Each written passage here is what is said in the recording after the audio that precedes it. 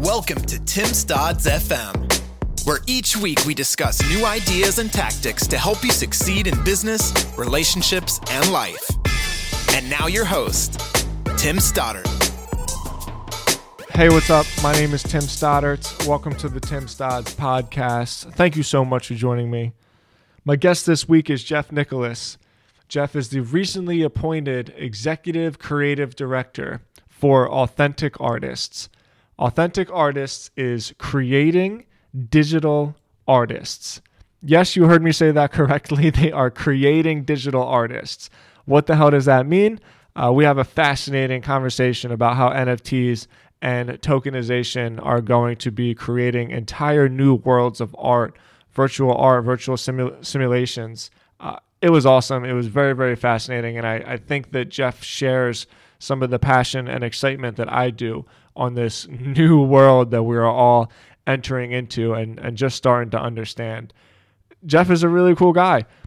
We talked about his own art. We talked about some of, let's call it, imposter syndrome that he's been having now that he's been selling his own photography and his own digital art as opposed to, being hired to make art for other people. And we also spent some time talking about Jeff's career.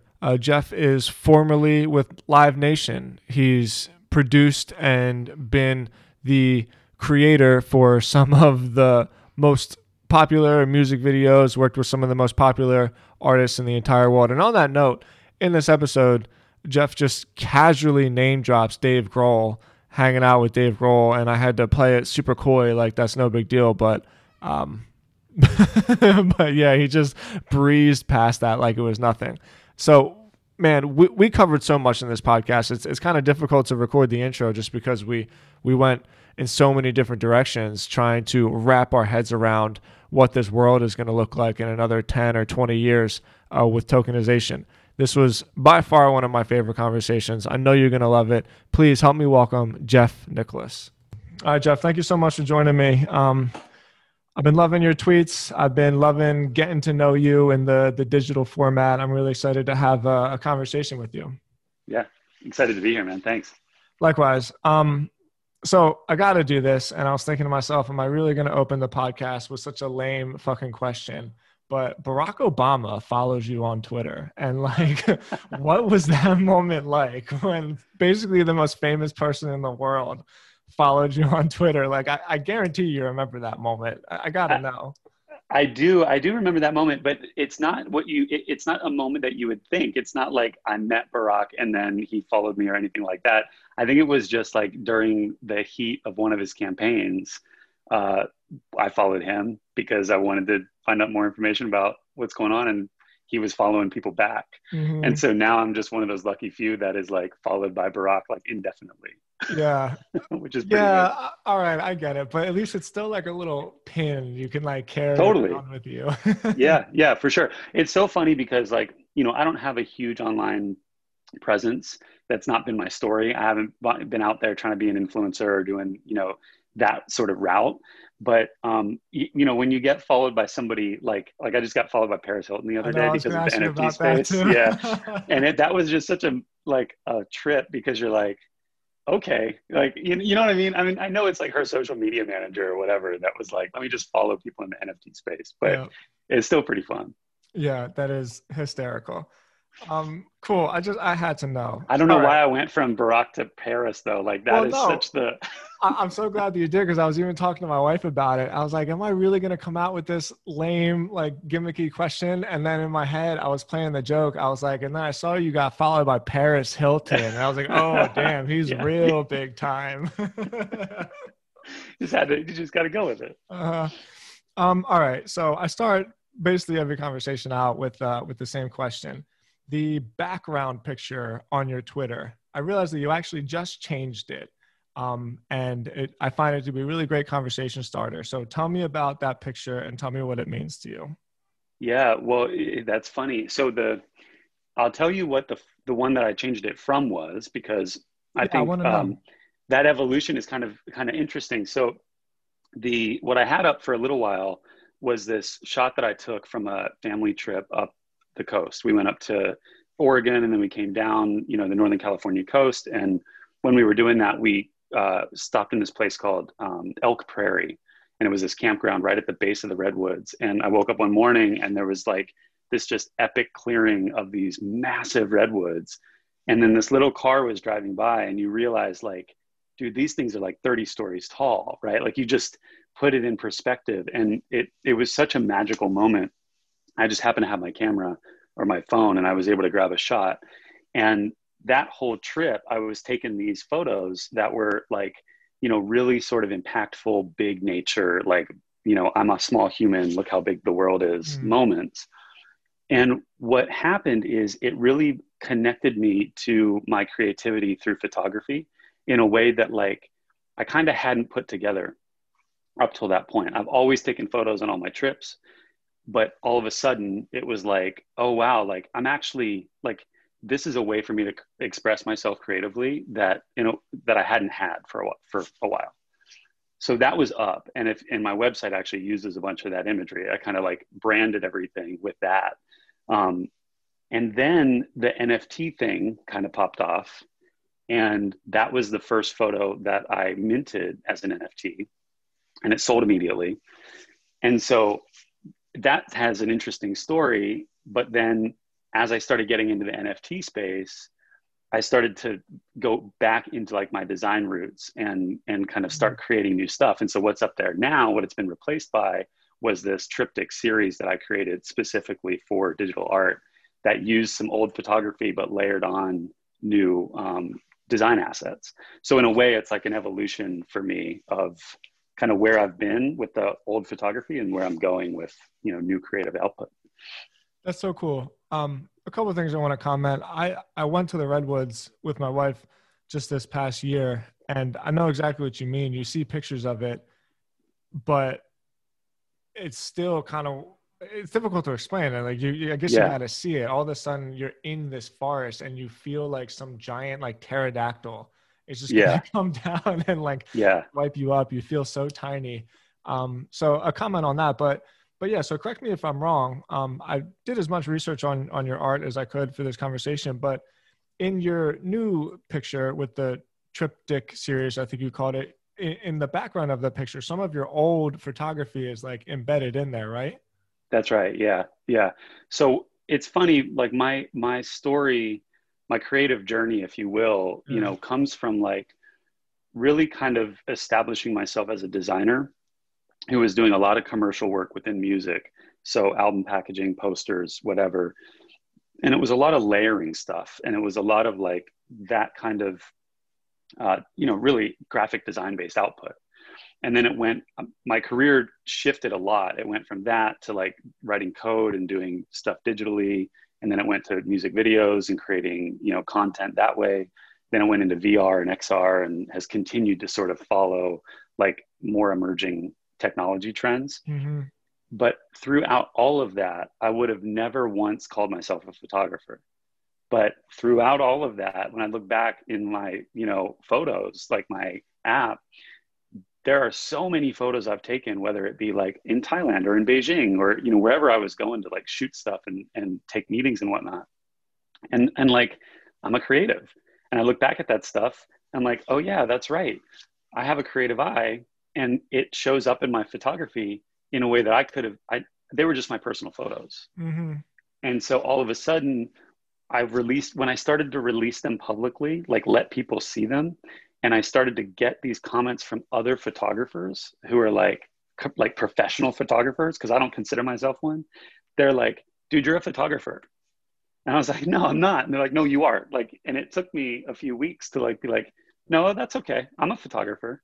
I'm also these other things too. And so those photos that are in those pieces, like they are like the Flatiron Building, right? And they're the towers in Chicago, those Brutalist towers. And then it's a roadway out in the desert.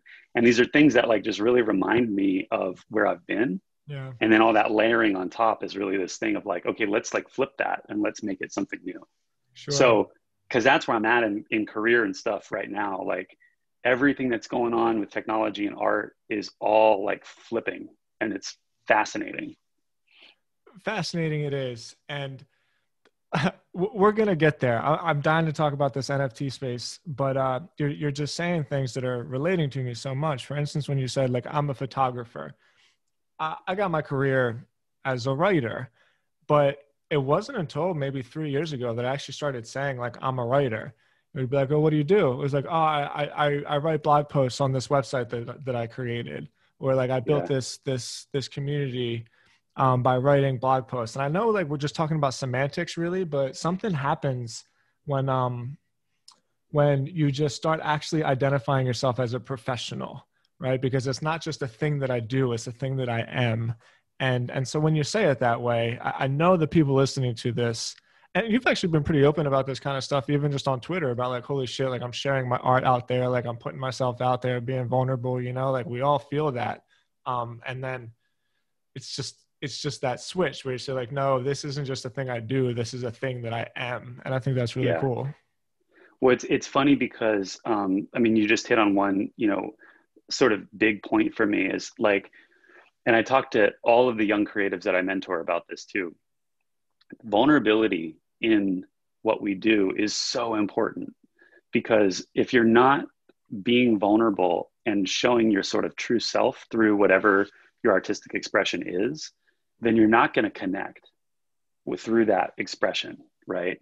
And that might be your words, it might be your art, it might be whatever. And for me, I had a really hard time being vulnerable and expressing my creativity, like mine, right? Mm-hmm. I could do it for you. Yeah. And I could do it for a client, and I could like put it all out there on that project. But when it came to releasing like stuff that was connected to me, I have never done that. You know, I have a 20-year art career, creative career that has never once, you know, been personal work out in galleries or in a space or anything. Wow. So when it came to, I mean, really just a few months ago, stepping out and being like, I'm going to be as vulnerable as I could possibly be and put this thing out there in the world for people to judge or buy or praise or, you know, tear down, whatever. Shit on. Yeah. Like it's that moment of just like, I'm going to lob it over the wall and then just fucking hide, you know, because it was really scary. But through that fear and through that vulnerability, what's happened is, you know, my community of artists and my network has grown exponentially in the past few months in a way that like is completely foreign to me, completely unimaginable to me. Like I'm like connected and friends with artists that I'm like, dude, you are fucking incredible. And I would have only ever like seen your work and been like, that's dope. But now we're having conversations about life and collaboration just because I was vulnerable enough to be like, here I am, Yep. you know? So I don't know, that vulnerability and that like, that push into that space is done. And this is why I can tell it to a young creative. I can be like, you need to do this, but I couldn't do it for myself, right? Because as they're trying to figure out how to network and trying to build their professional career, I would always give them that advice. But now I'm taking it instead, you know, and it's actually like, my creative life has become so much more fulfilling just in the past couple of months. I love that, man. I love that for a lot of reasons, both like professionally and creatively, but just getting to know you, that's like a liberating experience, you know? And so like, I'm almost happy for you in that way that you get to go down this new journey. I'm not sure if he's your friend or not. But I always felt that way about Bobby Hundreds, where when I talk to my wife, she knows the writers I look up to. And she's like, but I don't get it. He's got a streetwear brand. I was like, no, but you don't understand. He was like, he really revolutionized this idea of creating a brand through just honest, raw, authentic, creative writing. And he was always on just like my pedestal of like people that I want to emulate in a way. It's so funny, Bobby. We have been in similar orbits since they started the Hundreds, you know, and we've connected here and there over the years. And I did a streetwear or a footwear line with Dave Grohl called Hooves, which was like a black metal Nike Air Jordan. If you like, that's the best way to describe it. And I remember when we did that line, we took it over to Bobby and he featured it on the blog. Yeah. You know, and so we've always been connected in some way. But what's happened recently is we're both part of a this like friends with benefits thing, you know, at this DAO. And then we're both connected to Mike Shinoda in a couple different ways.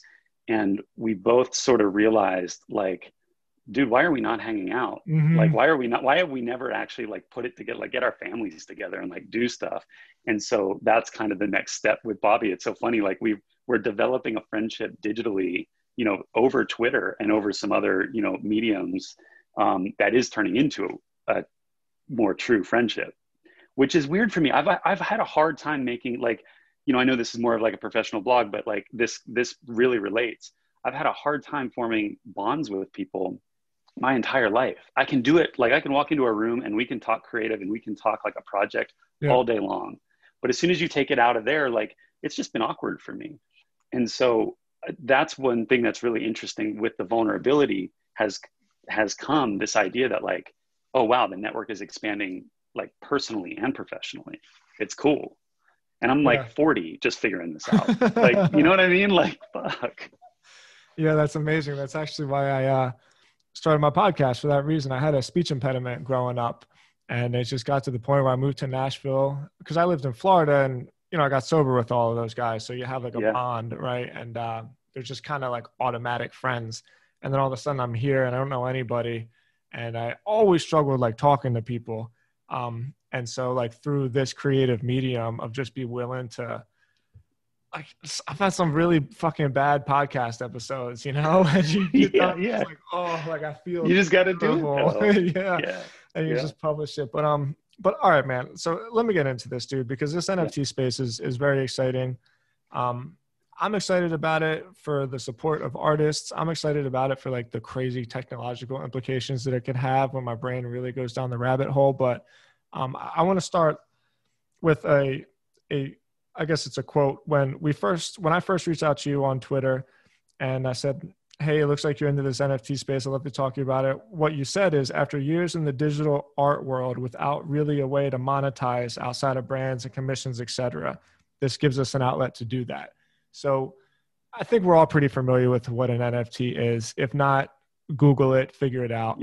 And so why, as an artist, is this new concept so exciting to you? It's funny, that question changes almost, or the answer to that question changes almost week by week right now, because the space is evolving so fast, and how they can be used is evolving, and what people are doing with them is evolving. But I think at its core, what it allows an artist to do, what it's allowed me to do, and a lot of the people I'm now connected with in this space, is put your work out in a way that bypasses all of the gatekeepers and allows any value applied to that work to be captured by the creator. Those two things, gatekeeperless, you know, distribution of art, and then the ability to capture value directly back, is, I mean, that hasn't existed before. You've either had to put your work out through like a social media platform, and you'll put it out on Instagram, and like, you know, you'll get likes for it and, you know, whatever, but like they're a gatekeeper and they're collecting all the value out of that. You're getting value out of it, building a following, and, you know, people might book you for things, but the work itself is not like direct value. But there's more to it than that. Like, I mean, you'll hear a lot of people in the space say, I'm doing it for the art. I'm doing it for the art. And you're like, I mean, come on, really? Like, it's a smart contract that people are buying. And if you're just doing it for the art, then why are you releasing it as an NFT? Other than maybe for like, you know, for the providence of it, the ability for it to last, like, you know, forever on the blockchain. But like, come on, right? There's a financial component to all this shit. There just is. But at the same time, what's happening is when that takes a secondary seat, and it is about art and it is about community, what you realize is that like, now all of a sudden creators are building community with each other and with patrons, you know, collectors of work, you know, people who love art, that is completely separate and completely like creator led. So now like these little pockets of just like art lovers and art makers are sprouting up in a way that feels really revolutionary, because it just hasn't existed like this before. Yeah. I think we're all kind of figuring it out as we go along.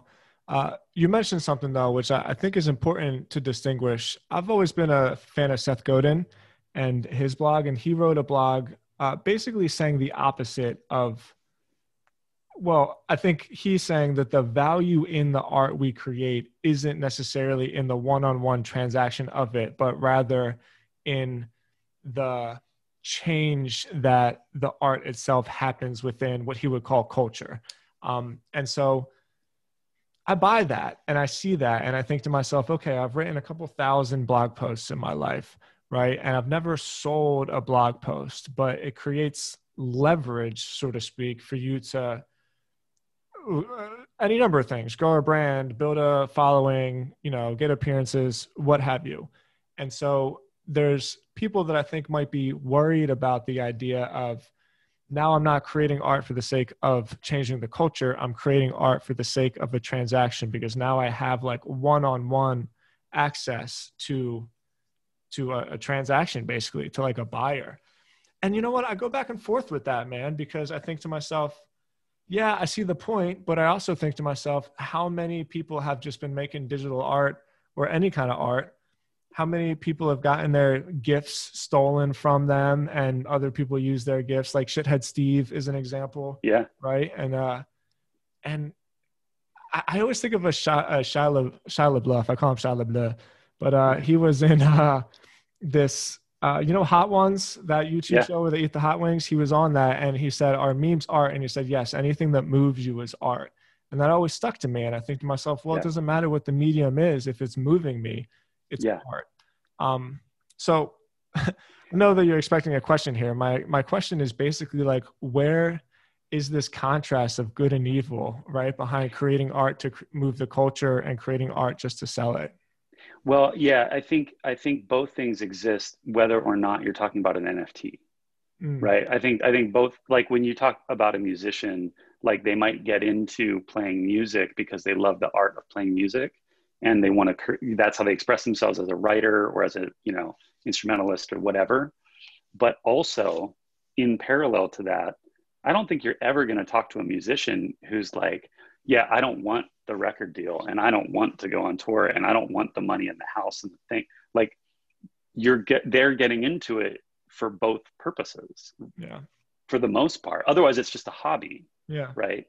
And so any artist at the same time, like it's about, getting my art out and making my art, not just me, but any artist, but it's also about like building a following or getting it in galleries or being able to support yourself off of it so that you can continue to do it or whatever.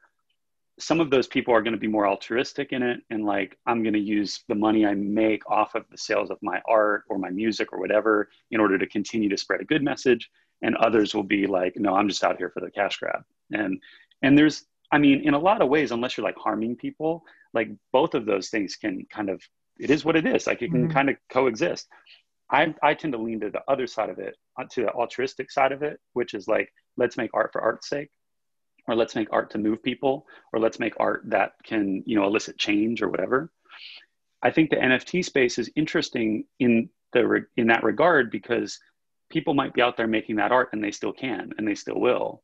But now all of a sudden they can, if a piece of art or a meme or, whatever becomes popular enough or has enough interest around it, they can also now say, instead of just releasing it out into the ether, I can put it on I can attach an NFT to it, and somebody who really values it can now also participate in the ownership of that thing. And so it can serve a dual purpose. So now I may have gotten, 10 million views on this meme that I created, but now I can also reclaim it and get some value for it in a way that like the social media platforms that are just proliferating it can never give me, right? And again, I'm just using me as like the proverbial me. And I've seen this play out a couple of different ways. Allison, who was Creepy Chan, I don't know if you remember that photo, but if you look up Creepy Chan, she's like this, like, it was when she was living in her parents' house and she's like super creepy, like looking at the camera. And it became this like photo that like blew up on 4chan and like, turned into this whole thing. And she ended up posting that. And her whole reason behind it was to reclaim it. And by saying, I am the creator of this and putting it on the blockchain, and now someone can purchase that piece of internet history. I think she sold it for 60 ETH which come out to about $120,000 and completely changed her life, right? And in a way that like the meme changed her life. She actually built like a career out of that, but now the money actually changes her life too in a different way. And she's sort of paid back for sort of what she was given out into the market. Another one is this guy, I'm going to totally butcher his name, but he just did a collaboration with BT. I want to say it's Sean. But anyway, this guy who did a collaboration with BT around disarming the bombs and things that are in the ocean out, off the coast of Maui and off the coast of Puerto Rico. Like, apparently we just like, when we're done with munitions, we're like, cool, just dump it in the ocean. And that's a massive ecological disaster. And he's using this piece of art that he created and minted as NFTs, and all the funding from that is going into those efforts. And they're actually going to be able to remove some of the ones off the coast of Maui. Wow. And it's also going into PR for that piece. So, he's using it as a change leverage, point of leverage for change. So, I think all these things coexist, and it's like, there's people out there chasing the money or chasing the clout or whatever. But I think like, just like in anything, that stuff starts to look pretty transparent pretty quick. Yeah, I agree with you there. And I think it's almost like, as new things emerge, we have no choice other than, how do I say this, almost to respect the intelligence of people to sniff things out. You know what I mean? Like, eventually it always just flattens itself out. And that's my viewpoint on it, at least. I think the world's just always going to change. But what you talked about with that meme, I think the meme stuff is so interesting, because we can laugh about memes all you want, but they have huge cultural significance. They do.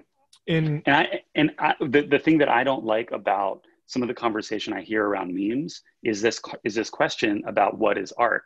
And you hear it a lot from the fine art community, who is bashing NFTs and bashing digital art. And they're like, no, that's not art. Well, why is it not art? Mm-hmm. Because you say it's not art? Because you didn't put it in your gallery?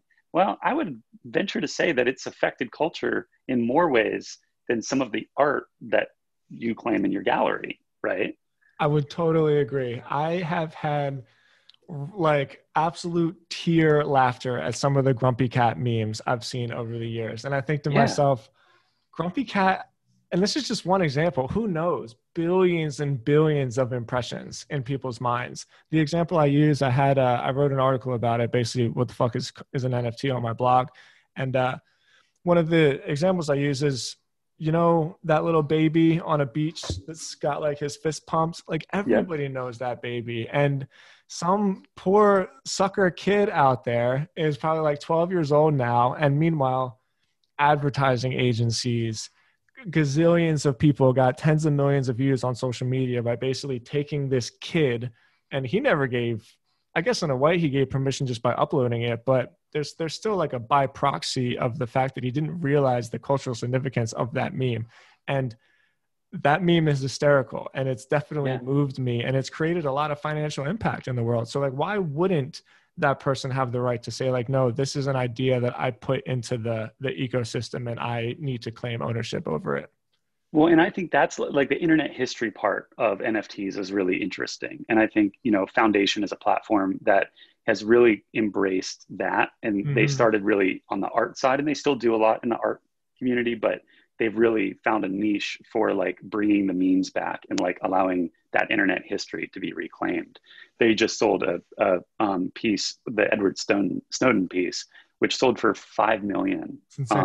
Yeah. And then it just got resold for $7 million on the secondary. So when you look at that, like, that's massive. Those are like, whether you call them art, whether you call them internet history, whether they're both, like they have massive cultural significance.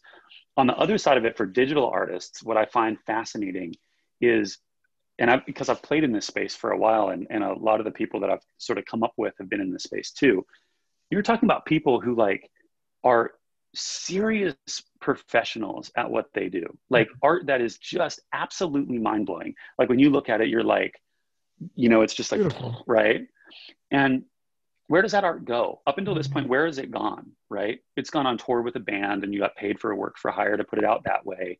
Or maybe it made it into a commercial, or maybe you made it into a film and it was a work for hire and it went that way. But very few, like almost none, of those artists were able to like parlay that stuff into a career based on just the art, where they retain control and copyright, but they are able to go and show it and sell it in a way like a painter does, or like a photographer does, because there just hasn't been a place to display it. The fine art community hasn't valued it. There's all these reasons. Now, all of a sudden, you've got a way to like mark authenticity and distribute and sell that work that is purely digital. It's, you know, born of the blockchain. It is purely digital, and this art is purely digital. They're like a match made in heaven. Like the NFTs are the mechanism to sell that art and capture value in that art. So now you've got guys and girls who are creating that stuff, selling it, able to make a living, so they no longer have to go out and like do that soul sucking work for the agency. Yeah. And I've talked to many of them who I'm like, are you doing this? Are you doing that for this client or this? They're like, no, I don't do that anymore. What I do is I make art and then I put it out as NFTs and people collect it, and they're making a living that way. And that's beautiful, because now all of a sudden, when someone approaches them to do work, it's not, hey, let me do a work for hire with you and I'll pay you pennies on the dollar to take that and make it mine. It's like, no, there's a 50-50 split here. Yeah. I'm retaining copyright and you can license it from me. Like that's brand new. Yeah, it is brand new. And I think it's tough for people to kind of wrap their heads around it. But this example, I don't know why this example popped into my head, as to when something is born of the internet, we automatically just assume that it's for everybody, right? And so when I was writing that blog, this blog was almost like a research paper for me, where like, this is going to be big. I need to figure out what's going on here. And so I thought to myself, what's one of the most impactful digital things that's ever created? And for some reason, Buzz Lightyear popped into my head. I think Pixar and animation changed the whole way that we view movies, and Toy Story was the first one to do that. So like that first file, imagine being the guy that actually created Buzz Lightyear on Illustrator or something like that. And there's an original AI file of the first sketchings of Buzz Lightyear. And then when you put it like that and you see that, okay, there's an iconic piece. The example we always use is the Mona Lisa, right? When you say Buzz Lightyear, we all know what you're talking about. And somewhere there was an original AI file of one of the most impactful impactful graphics made in like cinema history. Well, how would that not have value? And now all of a sudden we have a way to say like, no, this is the original, I'm the creator. What is it worth to you? Right? What and the interesting thing I think about NFTs is like, right now it's being applied in that way and providing value for digital art and, you know, other things, internet history, like we talked about. But it also has an application that spreads far beyond just art. It's authentication of anything, right? It's like it's weird. Yeah. And it starts to go like really, really big and really far reaching, because think about it. I own a home. I have my title. That title is non-fungible. Yeah. I'm not going to sell you a portion of my home, right? Like I own the home. And so wouldn't it make sense that that ownership wasn't just like a paper deed that was on file somewhere, like in a filing cabinet, and they scanned it? Like, wouldn't it make sense that it was just like an authenticated digital token that showed the transfer of ownership across its life? And you know what I mean? Like things like that it's going to take a while to get there, but that's where this goes. And so when people talk about like, oh, NFTs, like, you know, this and that's just a fad or whatever, it's like, well, actually it's not, because the underlying technology is what's going to power most everything that's transferable, you know, moving forward. Yeah. And I'm glad you brought this up, because sometimes I can see my family's eyes glaze over when I start to tell them how this works. But this is when it really clicked for me. When I realized that there's going to be stylists that do nothing but claim ownership of clothing launches that they make only for video game avatars. And then I start going like, oh my God, that means that there's such thing as virtual real estate. That means that eventually when Which we start exists having, right now. that it already exists. And then it means, okay, that means that if a business wants to put like a virtual reality conference together, that somebody's going to buy a token to say like, I have ownership over this space, so I can set my virtual booth up with my virtual banner to sell my own products. And then like you just start going down the rabbit hole. And okay, so there's a million places that I can take this, but let me keep this centered on what we're talking about. This really has huge impacts on virtual music, and who would ever think that we would want to see a virtual concert? But Fortnite is showing that has obviously got a market for it. And so you got a lot of things going on with your life. I'm just going to open this up for you. Virtual music, where do you see it? How is this going to change our culture? Yeah. No, I mean, it's great. It's a good segue. And first, before I answer that, I'll talk about why I think virtual music, the metaverse, virtual goods, whatever you want to call it, is very real. Like a lot of older people, older generations will see that stuff and go, well, it's virtual, it's not real. But if you talk to my 10-year-old and you ask her if that, thing that she just bought for Adopt Me in Roblox is real or not, it is as real and even more so than, the toy that she has in her toy box. Like they would rather spend their allowance on digital goods that they're buying in game. And what's happening right now, they're in walled gardens. So you're in Roblox, you buy it in Roblox, you can't take it out of Roblox. Mm-hmm. You buy a skin in Fortnite, it's in Fortnite, you can't take it out of Fortnite. But the metaverse, as we all think about it, is really that like open bordered or at least connected walled gardens. So now things that I buy can transfer with me and they're in a wallet of some kind and I take them with me, just like I take my stuff or my stuff inhabits my house or whatever. Yeah. So when you talk NFTs, what you're talking about is a wallet, a mechanism to move those digital goods around with you that are tied to you. And now all of a sudden they can exist in all these different worlds. So why that matters is things like virtual music. So, you sort of alluded to it. I have a big sort of career change that's happening right now, where I've been advising a company called Authentic Artists since 2019. And I've just come over to lead creative for them. So I'm the executive creative director for Authentic Artists. And what we're doing is creating AI generative virtual artists. So music created by an AI in machine learning that is then tied to a virtual character who, becomes an artist, has their own backstory, their own persona, their own look and feel, their own sound. And that music is fully unencumbered by publishing or, label rights. There are no rights holders. That virtual artist owns their masters, if you will, right?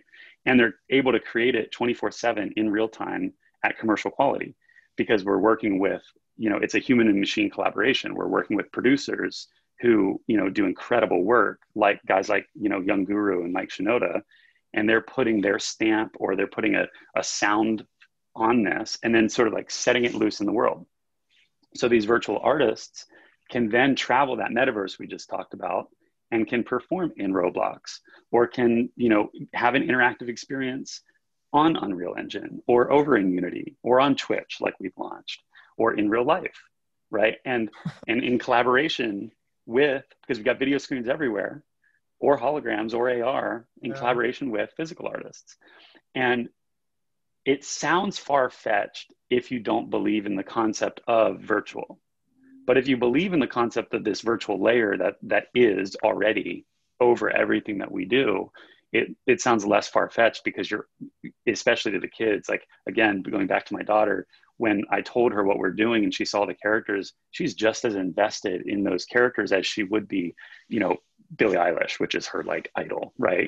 And those two things in her mind are they're not one and the same. Like, obviously she knows one's a human and one's a digital creation, but in terms of interest, like she can be interested in both. They both serve very different purposes and just exist sort of natively in the world we're building. So you can either embrace that or push against it. And I think there's a rub in there that's happening right now in culture. I think there's a rub, but I think people have already embraced it a lot more than they even realize. Like Yeah, Siri is a person and she's in right. all of our lives and nobody questions it. And then I don't think to myself like, oh, I can't remember the last time I tried to say fuck on my phone and it didn't autocorrect to duck and I didn't go fucking Siri and everybody Yeah, didn't know what I was talking about. yeah, Right. exactly. So we have already, as a culture, whether as individuals or not, have decided that we are okay with these digital personalities, personas, whatever you want to call it. I think with that being said, though, it is worth doing a double take. When I was looking at the Authentic Artist website, it says interactive virtual artists using deep learning technology. At first, I'm like, wait, is that a typo? Didn't they mean interactive virtual art? And I'm like, oh, no, they're actually creating artists. That's And right. yeah. And then like, okay, so on one sentence I said, we're all accepting this. We've already accepted it. And then on the other side, I'm like, no, you're building artists with their own music that exist while not also existing. And I think it, I don't even, like, I'm stuck even trying to say what I think about that. It's very, it's new and it's going to take some time to get our heads around it. But I think we've already kind of accepted that we're going to allow it. Well, I think so I had this conversation yesterday with another brilliant creator that I met in the NFT space. Like I just keep having these like illuminating, inspiring conversations with people. And we were talking about, we're having one of our virtual artists collaborate with a physical artist, like visual artist who's using AI to generate portraitures. So his physical art is actually digital art that's using AI to generate visuals. And then our virtual artist who's using AI to generate music is going to collaborate and score that. It's all super meta, right? But it's her first, Naomi, one of our artists, it's her first collaboration like that. And what we were talking about is this idea that if you look at any future looking publication, book, movie, whatever, Ready Player One is the example we were using. Sure. It's always dystopian and it's always like higher powerless, if you will. Like just to put it in like super like esoteric terms, it's always like AI and technology has turned our environment into this dystopian wasteland where humans have to claw to survive, right? Matrix, like it doesn't matter. Every one of these films is like the same vibe. And I think what a lot of those creators get wrong about where we're going, and this is my view, but I think it's shared by quite a few in this space, is humans inherently have a connection to something bigger and have a level of empathy and humanity, as we would call it, that is always going to shine through. Even if shit gets really dark, even if there's bad people in the world, even if there's wars, even if people use AI for bad instead of good, like all of that stuff, fundamentally humans still exist and we're still here.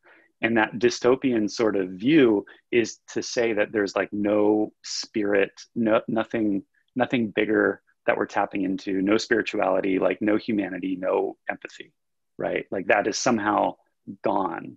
And it's just frankly not the case. Like look at what we just went through. We all just went through a horrifying pandemic that has completely reshaped how we do business and how we live life and what our priorities are.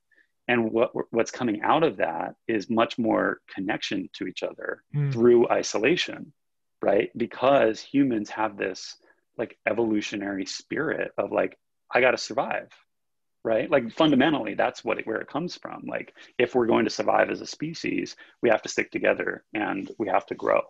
So I think a lot of the rub comes from people being scared of technology. Yeah. I mean, that's ultimately every time you see pushback against something. I remember it happened in music when, Napster and the MP3 sure. And like everybody pushed back. That's not, right? And then all of a sudden it upended the music industry and then streaming, right? And then, I mean, you name it, you can go down the row. TV, when, TV came into your home, the film industry was in a panic, right? And now look at those two coexisting and what's come out of that.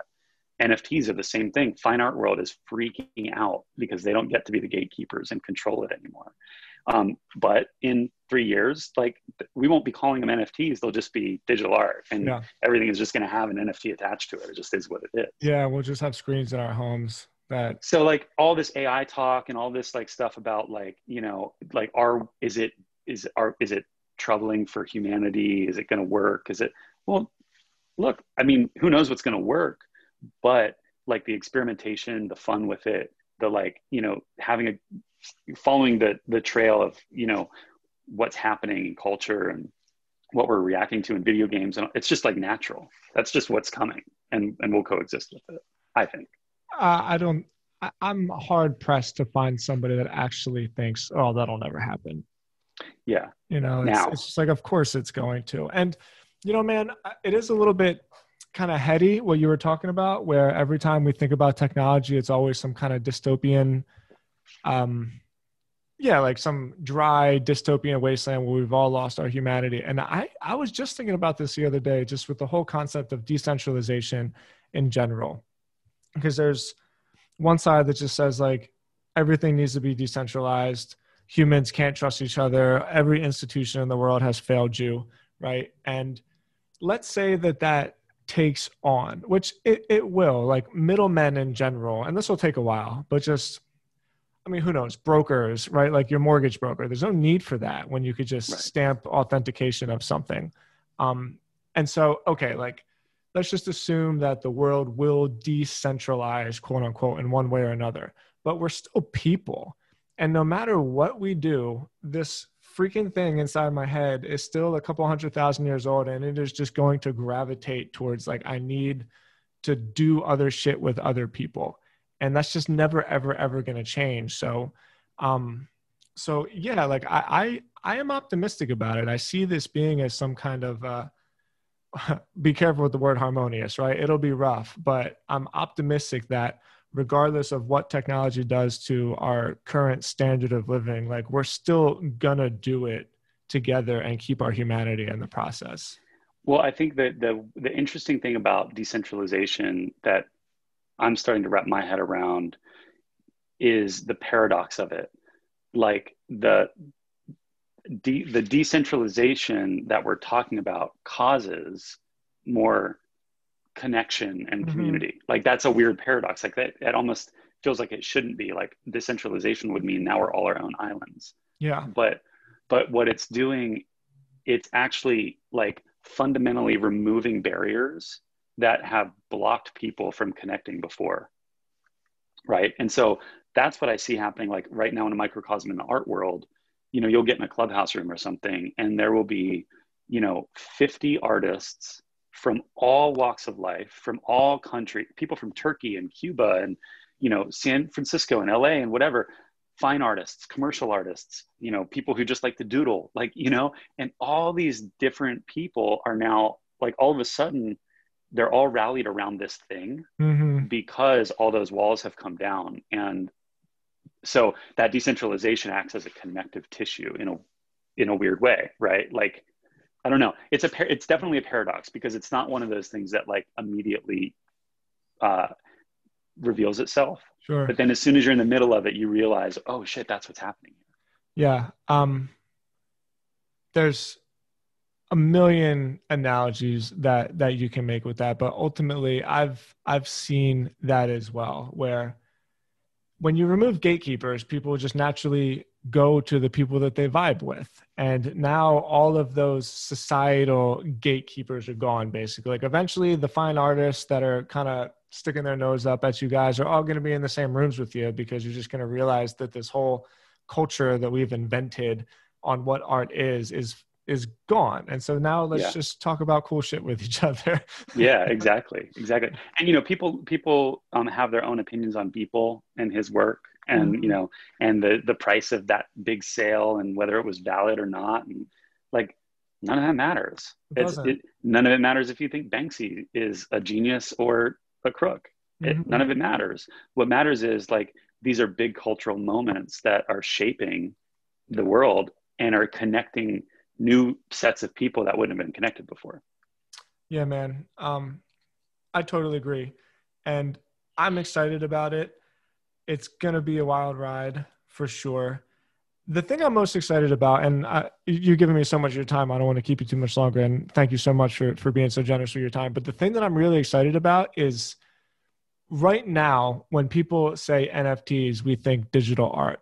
But that was just like the first most pragmatic starting point with it. And with all of the ways that this could happen, I'm excited to see what the hell is going to happen, right? Like when we created the internet, we never thought to think of a social timeline until all of a sudden we did. And it's like, what is going to be the thing where 5 years ago, where it's like, oh, like, of course that's going to be the thing that either a blockchain or an NFT will create.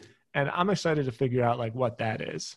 Well, yeah. And I think like, you know, some of the things that people are just now starting to wrap their heads around, we've had social tokens for a while, which is like, you know, you buy a set of social tokens and you get access to a community and right. Mm-hmm. But the NFT as a, you know, one-to-one, you know, access point for a community or for an event, or, you know, as a way to authenticate, like I am Jeff, right? And I am here in this community or at this event or whatever, like that's like the next version that we're going to get to. So it moves from art into that, right? And all of the things that can be done with that around, like if I know who all these people are, like, and it's very clear, like you can start to do things with those people that are based on their ownership of that one token or that set of tokens, right? And when I look at our virtual artists and everything that we're doing, like they're born of the internet, they're born of the metaverse. Their whole existence, everything that they do at some point is going to have an NFT attached to it because it's going to be the way that you participate in the fandom around them, you know? And that's not just for them. They'll probably start it and then physical artists will, you know, pick that up in the right way.